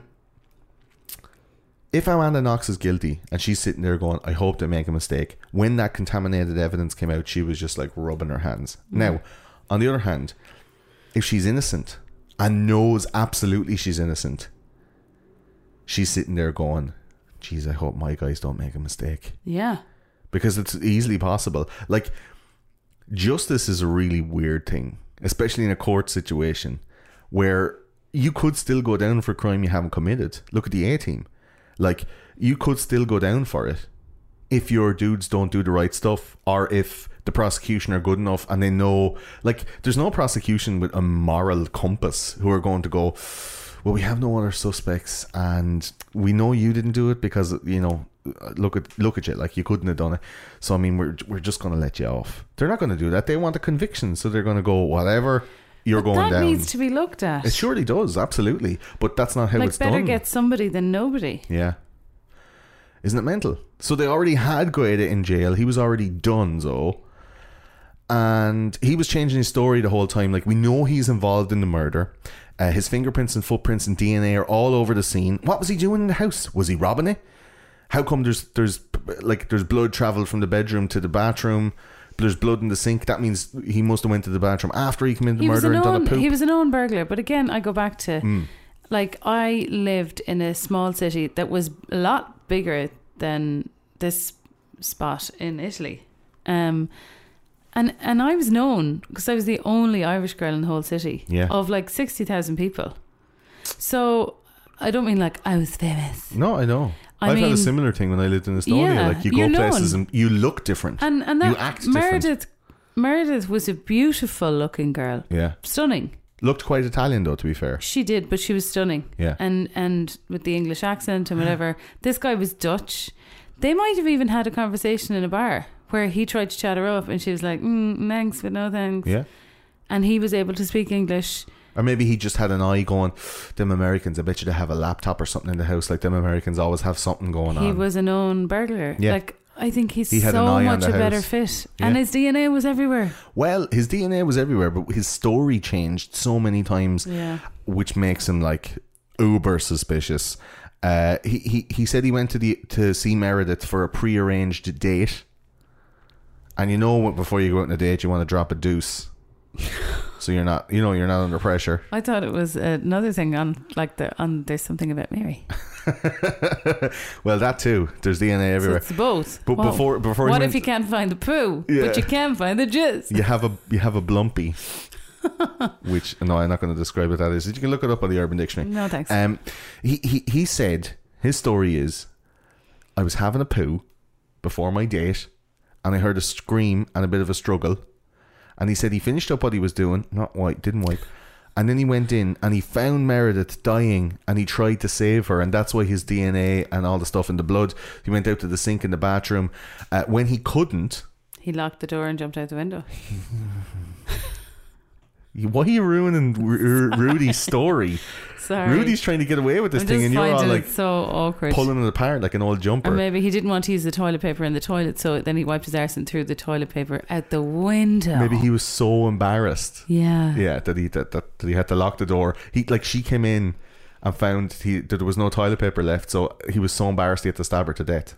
Like, that's And then totally wipe his believable. arse on the duvet. Yeah. He said that he was doing a poo, he heard a scream, and then he went in and found her dying, held her, tried to be like, oh, you're fucking full of holes. Obviously went back into the bathroom to try and get some water from the sink or something, like wash his hands, and he thought, I'm going to get blamed for this shit. So he ran to Germany. But he locked the bedroom door and broke the window on the way out instead of leaving through the front door.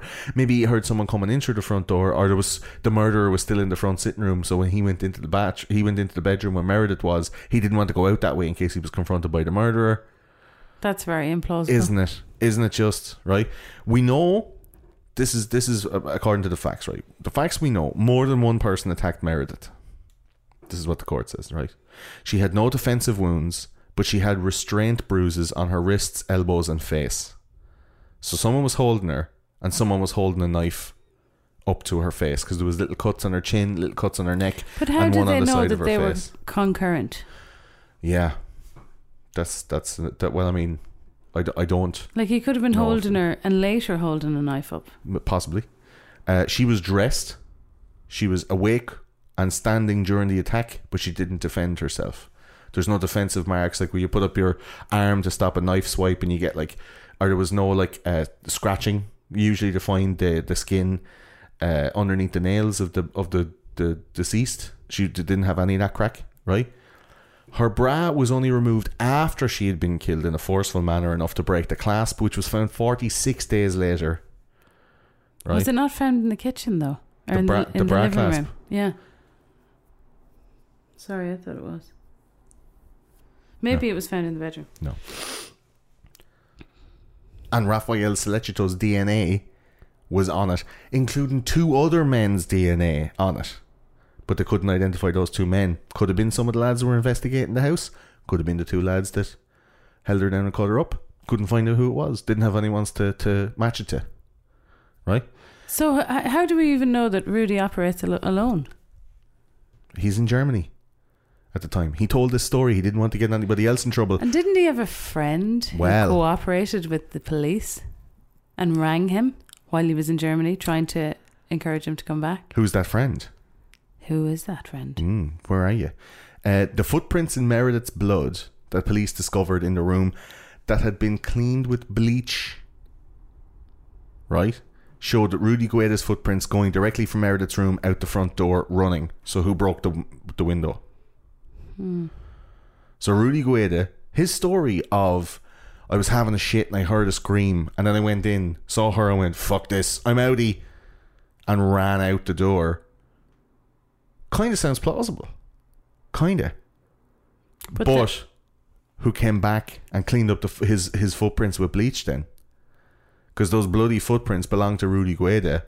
So someone came But afterwards. if they were cleaned, how did they know they were there? Because they had the bleach stains when they went to look for the stuff. They were bleached out of the floor. Like, there was bleach on the floor where the footprints were. But how did they know if it was? Because there's residue left in the blood. But how in the did they thing, know like. if they were bleached? How did they know they were his footprints? Because they matched the size and shape of his feet. It wasn't a small American woman's footprints. But it also could have been another person who had Could the have same been. size shoes. Could have been, That's but they not- say they're Rudy Gueda's footprints. I don't know. I find that along with the rest of their evidence, I find that questionable. There was a footprint found on the bathroom mat that was a very similar size to Rafael Sollecito on his footwear. Others like it, and bare footprints similar to Amanda Knox's were found in the room where the break-in and robbery was staged, and in the bathroom. So Rafael and Amanda say that they were in his apartment all night. Amanda comes back, has a shower, sees a shit in the toilet, doesn't flush it, leaves again, goes back to Rafael's. Phones are off at this point the whole time, so there was no communication between the two of them, so they must have been together, I guess, right? And in the apartment there's footprints through blood and other DNA stuff that match the size and shape of Rudy, Rafael and Amanda, except Rudy's were bleached away and Amanda's and Rafael's were not. That's weird, isn't it?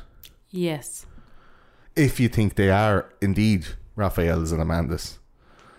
But why bleach away Rudy's ones? Like, that narrative doesn't make any sense. No, it doesn't. So when you're putting that evidence, in quote unquote evidence, to a jury and giving them a narrative of Rafael, Rudy and Amanda together were having a threesome and Meredith didn't like it, so they started doing sexy stuff to her, and then it got too far and they stabbed her to death and went, ugh, and then Rudy went, I can't be here, I've a burglary, I've got priors, I gotta go. And Amanda went, we can fix this, no one's going to jail for this shit.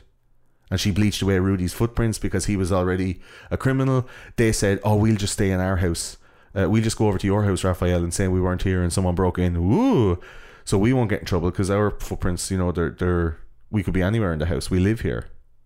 Do you know what I mean? It sounds like such a flimsy narrative to put together, but yet you can't explain away the footprints in the apartment. That would be what would lean me against the guilt of Raphael and Amanda. I think that footprints are questionable, particularly when they have been washed away with bleach. Yeah.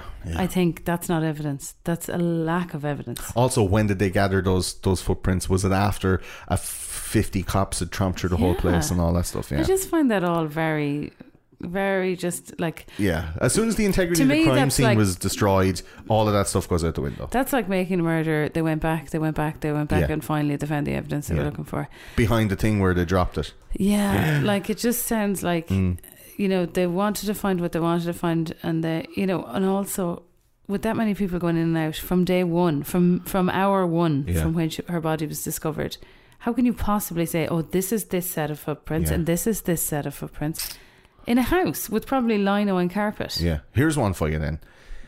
In the bathroom sink, there was a mixture of both Meredith and Amanda's blood. The one Not that she surprising said. if they both brushed their teeth every night. Okay, gum disease, Corsadil, get on it, Arm and Hammer, stop the bleeding, make your smile perfect, and also get away with murder. I bleed every time I brush my teeth. We'll get that checked. I have mouthwash upstairs. You can. I have mouthwash. I use mouthwash on a daily basis. Also, I have to make an appointment with the dentist. just doing my must remember. Note to self. Yeah, in case. There's bloody footprints all over here, Claire. What's the crack? She's like, sorry, I was cleaning my teeth. Gorda's girlfriend's blood was everywhere in the sink from brushing her teeth on a daily basis. Okay, here's the knife then. The knife recovered from Raphael's apartment because it wasn't at the murder scene. Like, where does this come from? This had Meredith's DNA on it, but it was proven later on that the DNA was like bare touch DNA. Now, I've seen you, Claire, bring multiple I was just going kitchen to say utensils. that. I was just going to say that. For the lovely listener, Claire, love of my life, you know, the light of my eye, right?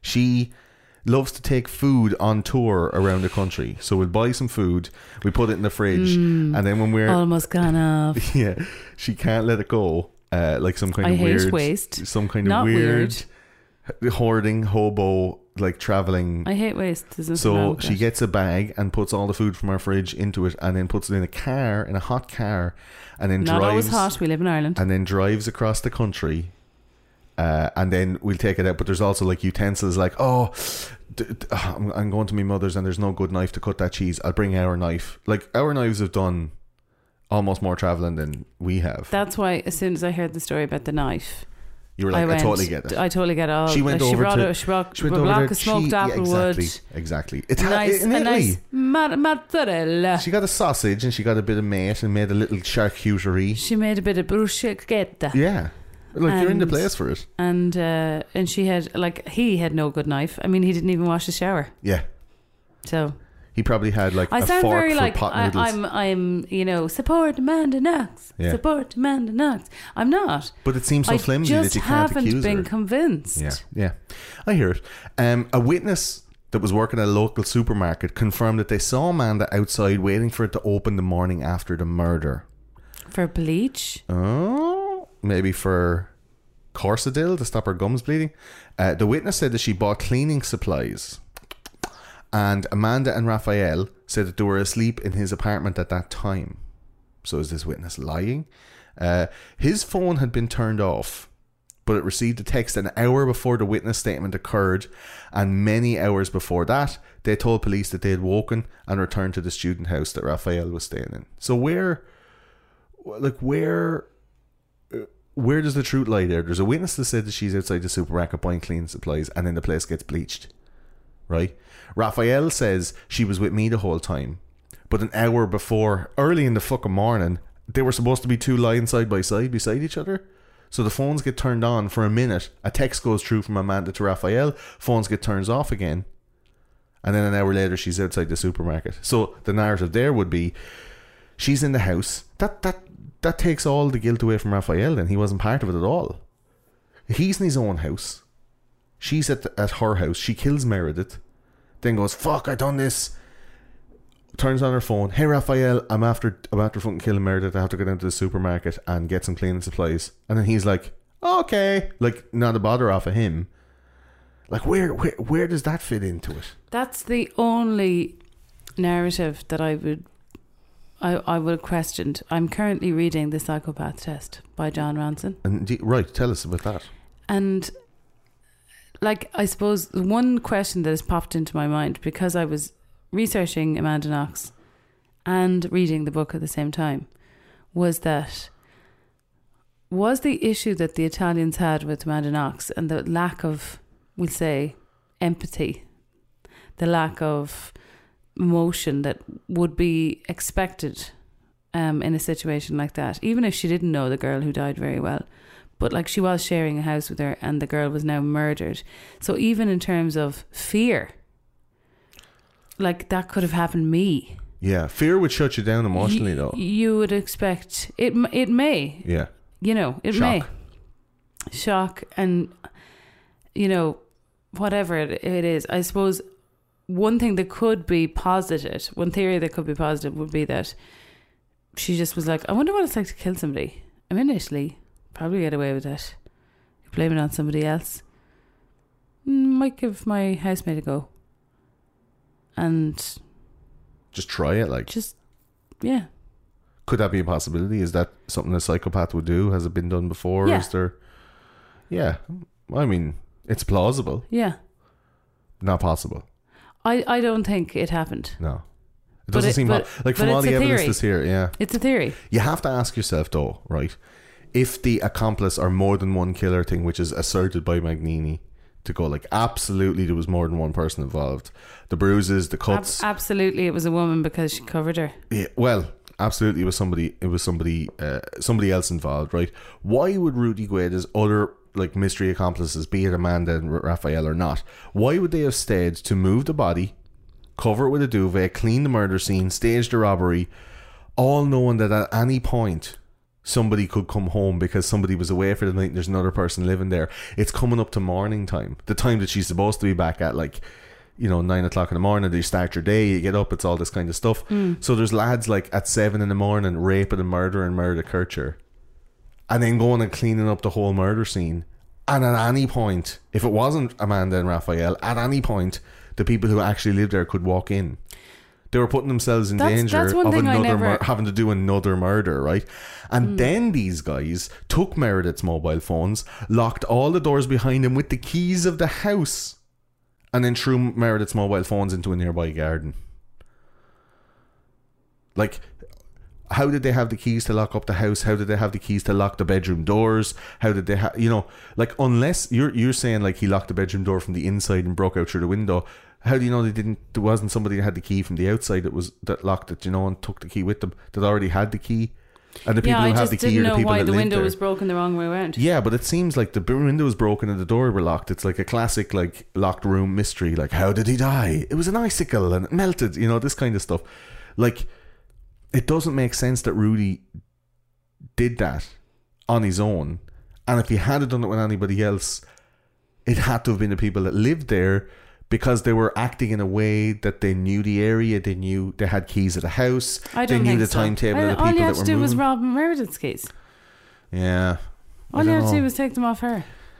You cracked the case. You just needed somebody else. You really don't believe it was them, right? My problem is that with the way the evidence was handled and the case was handled, you cannot possibly point really to anybody, including Rudy. You can't point to anybody and say categorically it was you. Yeah. Because it was such a bad job. I don't believe. When somebody gives me a piece of evidence like the feet, the footprints, I'm like, I don't believe that, because it was they also said the knife that was in Raphael's house had DNA from Meredith. Of course it did. Like, that's completely it's a knife from her house. Yeah, but I mean, why is his story changing? Why did he run to Germany? And why was there never any like plausible innocent narrative given for his side? All around the house. How did he do a poo in the toilet and leave it there? Yeah. Like, what was he actually doing there? The only person that knows that is Brown Bread. Yeah. So he could say, we were meant to have a date, I was doing the shit beforehand. Like, it doesn't.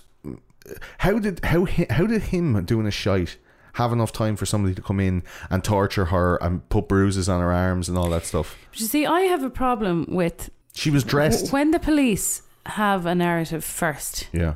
When they start off with the narrative, like just from which they did essentially, then what often happens is, like it happened in Making a Murder as well.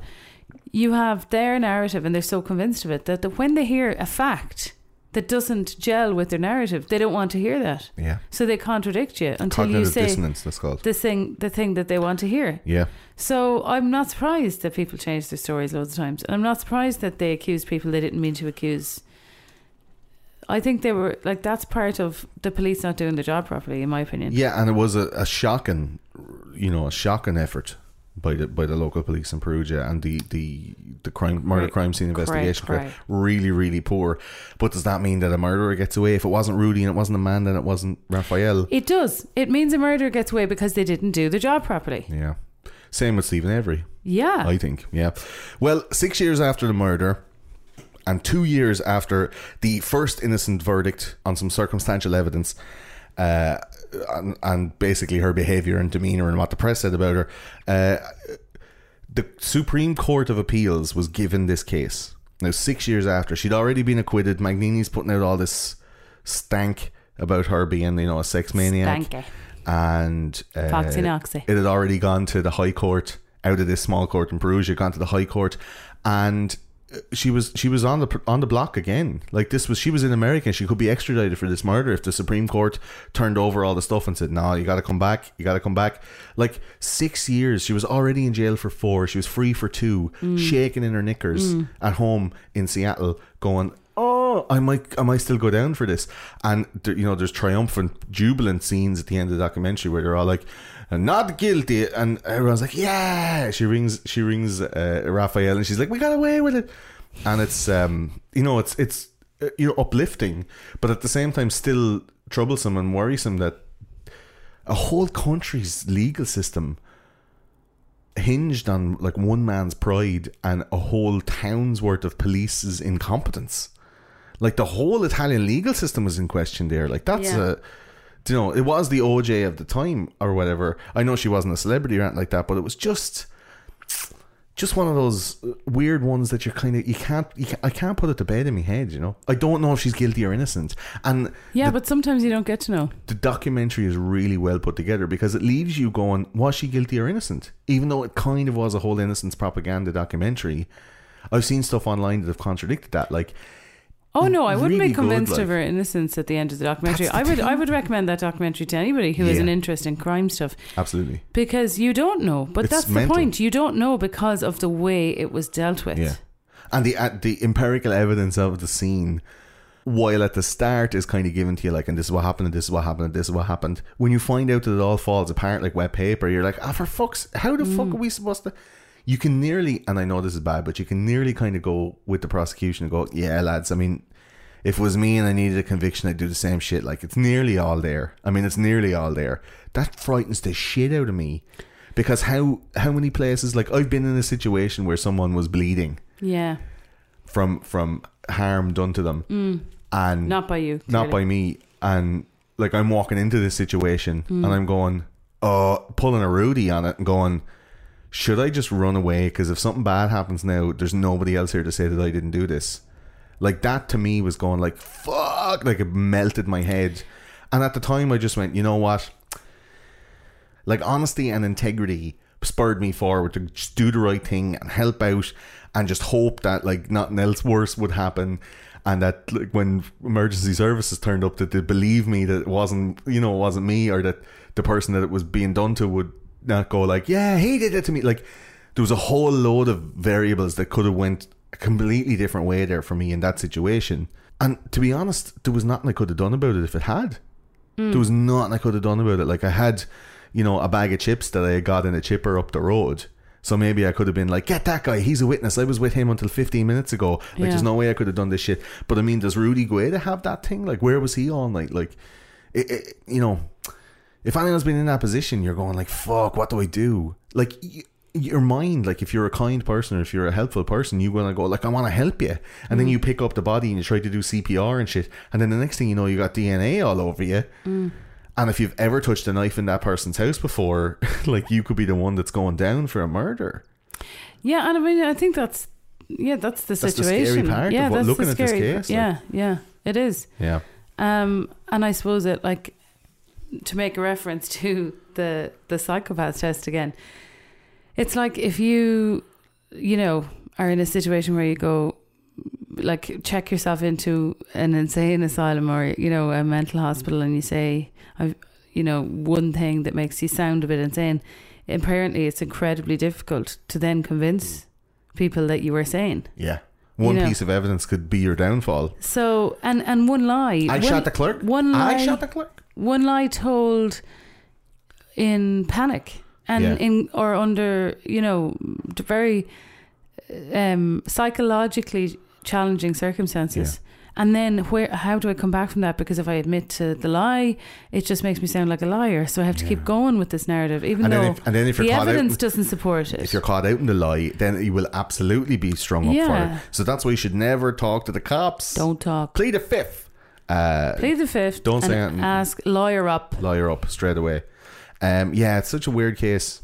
The saddest and the most annoying part of it for me was Nick Pisa at the very end, when he's confronted with the question of, like, why did you say all that mad shit? Like, she's innocent now. Why did you say all that stuff, like painting her out to be guilty? Like, you're responsible for taking 4 years of her life. And he said, quote, what am I supposed to do? Double check stuff and let my rival get the scoop? That's not the news game. And you're like, you fucking slimy bastard. But it's not the news game. But News is about, like, this is in But 2007. news isn't police. Yeah. It isn't police work, and that's the problem. Yeah. That in that situation, and in Making a Murder, and in many other situations, the news and the police are like synonymous. Yeah. Like, no Because police people officer, need to know that. but no police officer should be giving any evidence ever To the press, in a press release.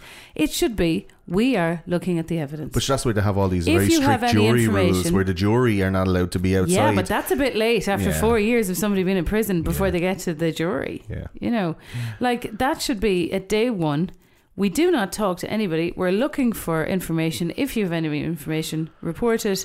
Otherwise, we're not talking. But I think it's a mutually beneficial scenario where It can be, but you need to be super careful. You need to be Criminal Minds Bureau. And I'm sure places like with the Snowden leaks and stuff like that, they had like people who were qualified to look at those documents before they were released with The Guardian, and Glenn Greenwald and all sorted that out.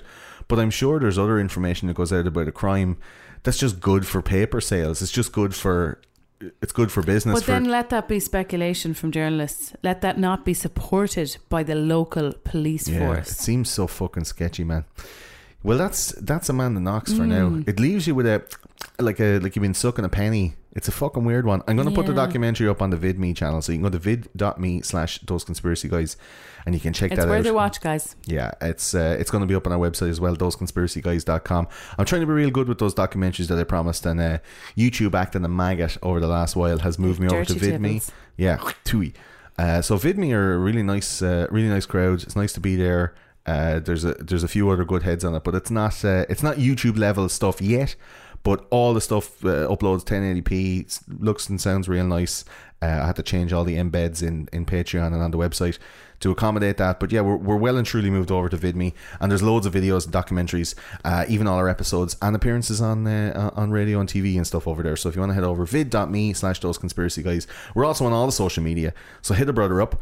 Facebook, Twitter, Instagram, Reddit, all of that crack. At T Conspiracy Guys on Twitter, and Those Conspiracy Guys on everything else. And don't forget, if you're a fan, get into the Discord. There are amazing people in there making great stuff, loads of inside jokes, a bit of crack, and it's 24 hours. It's like a 24-hour Those Conspiracy Guys digital chat room nightclub in there. We also have another show called White Press Play, if you want to check that out anywhere that you might find a podcast. We also have a Twitch channel for that. It's twitch.tv/White Press Play, where we're streaming PlayStation games, old SNES and Mega Drive emulated games and stuff. And we also have some Steam games where we play along with the folks at home. So White Press Play is it's kind of a podcast that's taking the diamonds out of the rough and shining them off and going, hey man, did you see that movie from 1984? No? You should go watch it because it's class. A good one. Yeah. Because in this day and age, I think people are just going, there's no movies. Jaded. There's no movies. Yeah, a lot of reboots, a lot of something reboots too. And a lot of like, boom, boom, yeah. And you come out to the cinema and you go, I could have done better myself. There's loads of 80s and 90s films that I was reared movies on. Absolutely. We've done some great ones like Monster Squad, Highlander, Coach Carter. We did with Claire before. Like loads of really good ones. I'm not your teacher, I'm your basketball coach. Favorite quote ever. So go check out White Press Play and subscribe here, tell your friends about it, and we'll be back with season 6 very shortly. I'm going to be doing a video and a season 6 primer this week, so keep an eye on the RSS feed here and whatever podcast app you're listening to us in, and you get all the rundown for that. There will be some crackers, some stonkers and some bangers coming from season 6, including an episode on pedophiles, an episode on the Mormons, an episode on Egypt, an episode on Michael Jackson. Yeah, there'll be loads of great stuff coming out, and I won't tell you the big massive ones, but there's some real crackers coming for the next 6 or 8 months. So season 6 is going to see us up till the end of May. Then we're going to be going into season 7, and then in September, fingers crossed, Claire and I will be going to America on a giant adventure. That's going to be good crack, right? Yeah, it's going to be good fun. I'm getting all my ducks in a row, so if you want to help us out with that, there is an Indiegogo online. If not, a couple of euro. If not now, then very soon. Even $1 will help. If everybody who listens to this episode gives $1, $1 we'll have bill. our entire Indiegogo sorted. Yeah. In 4 weeks, 70,000 people are going to listen to this. Yeah. And if you all give $1, totally sorted. If you don't want to do that, you can subscribe and get some extra content at patreon.com/Those Conspiracy Guys. This is for the super fans. You get extra content like behind the scenes videos and vlogs that we do. I do whenever I go out on an outing.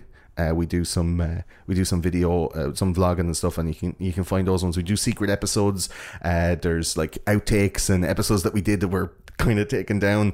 There's also like early access to all the videos before they go out. So we have a load of camping videos from our survival camping weekend. It'll be up on Patreon as well, and just loads of like secret behind the scenes stuff that not everybody would like, but the fans really enjoy, and we all get to have the crack and talk there as well. You also get access to the live chats that we do online. So when we do a live chat on appear.in, you basically get the front row seats, you get to come on the camera, you get to do all that stuff, and you get access to loads of different rooms in Discord as well. So thanks for listening.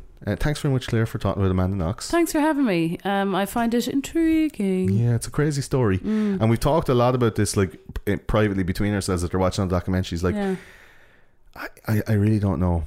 Amanda, if you're out there and you're wanting to do a live chat, if you're listening to podcasts about yourself, I would love to chat about it and ask you those questions, and I'm sure you've been asked them before.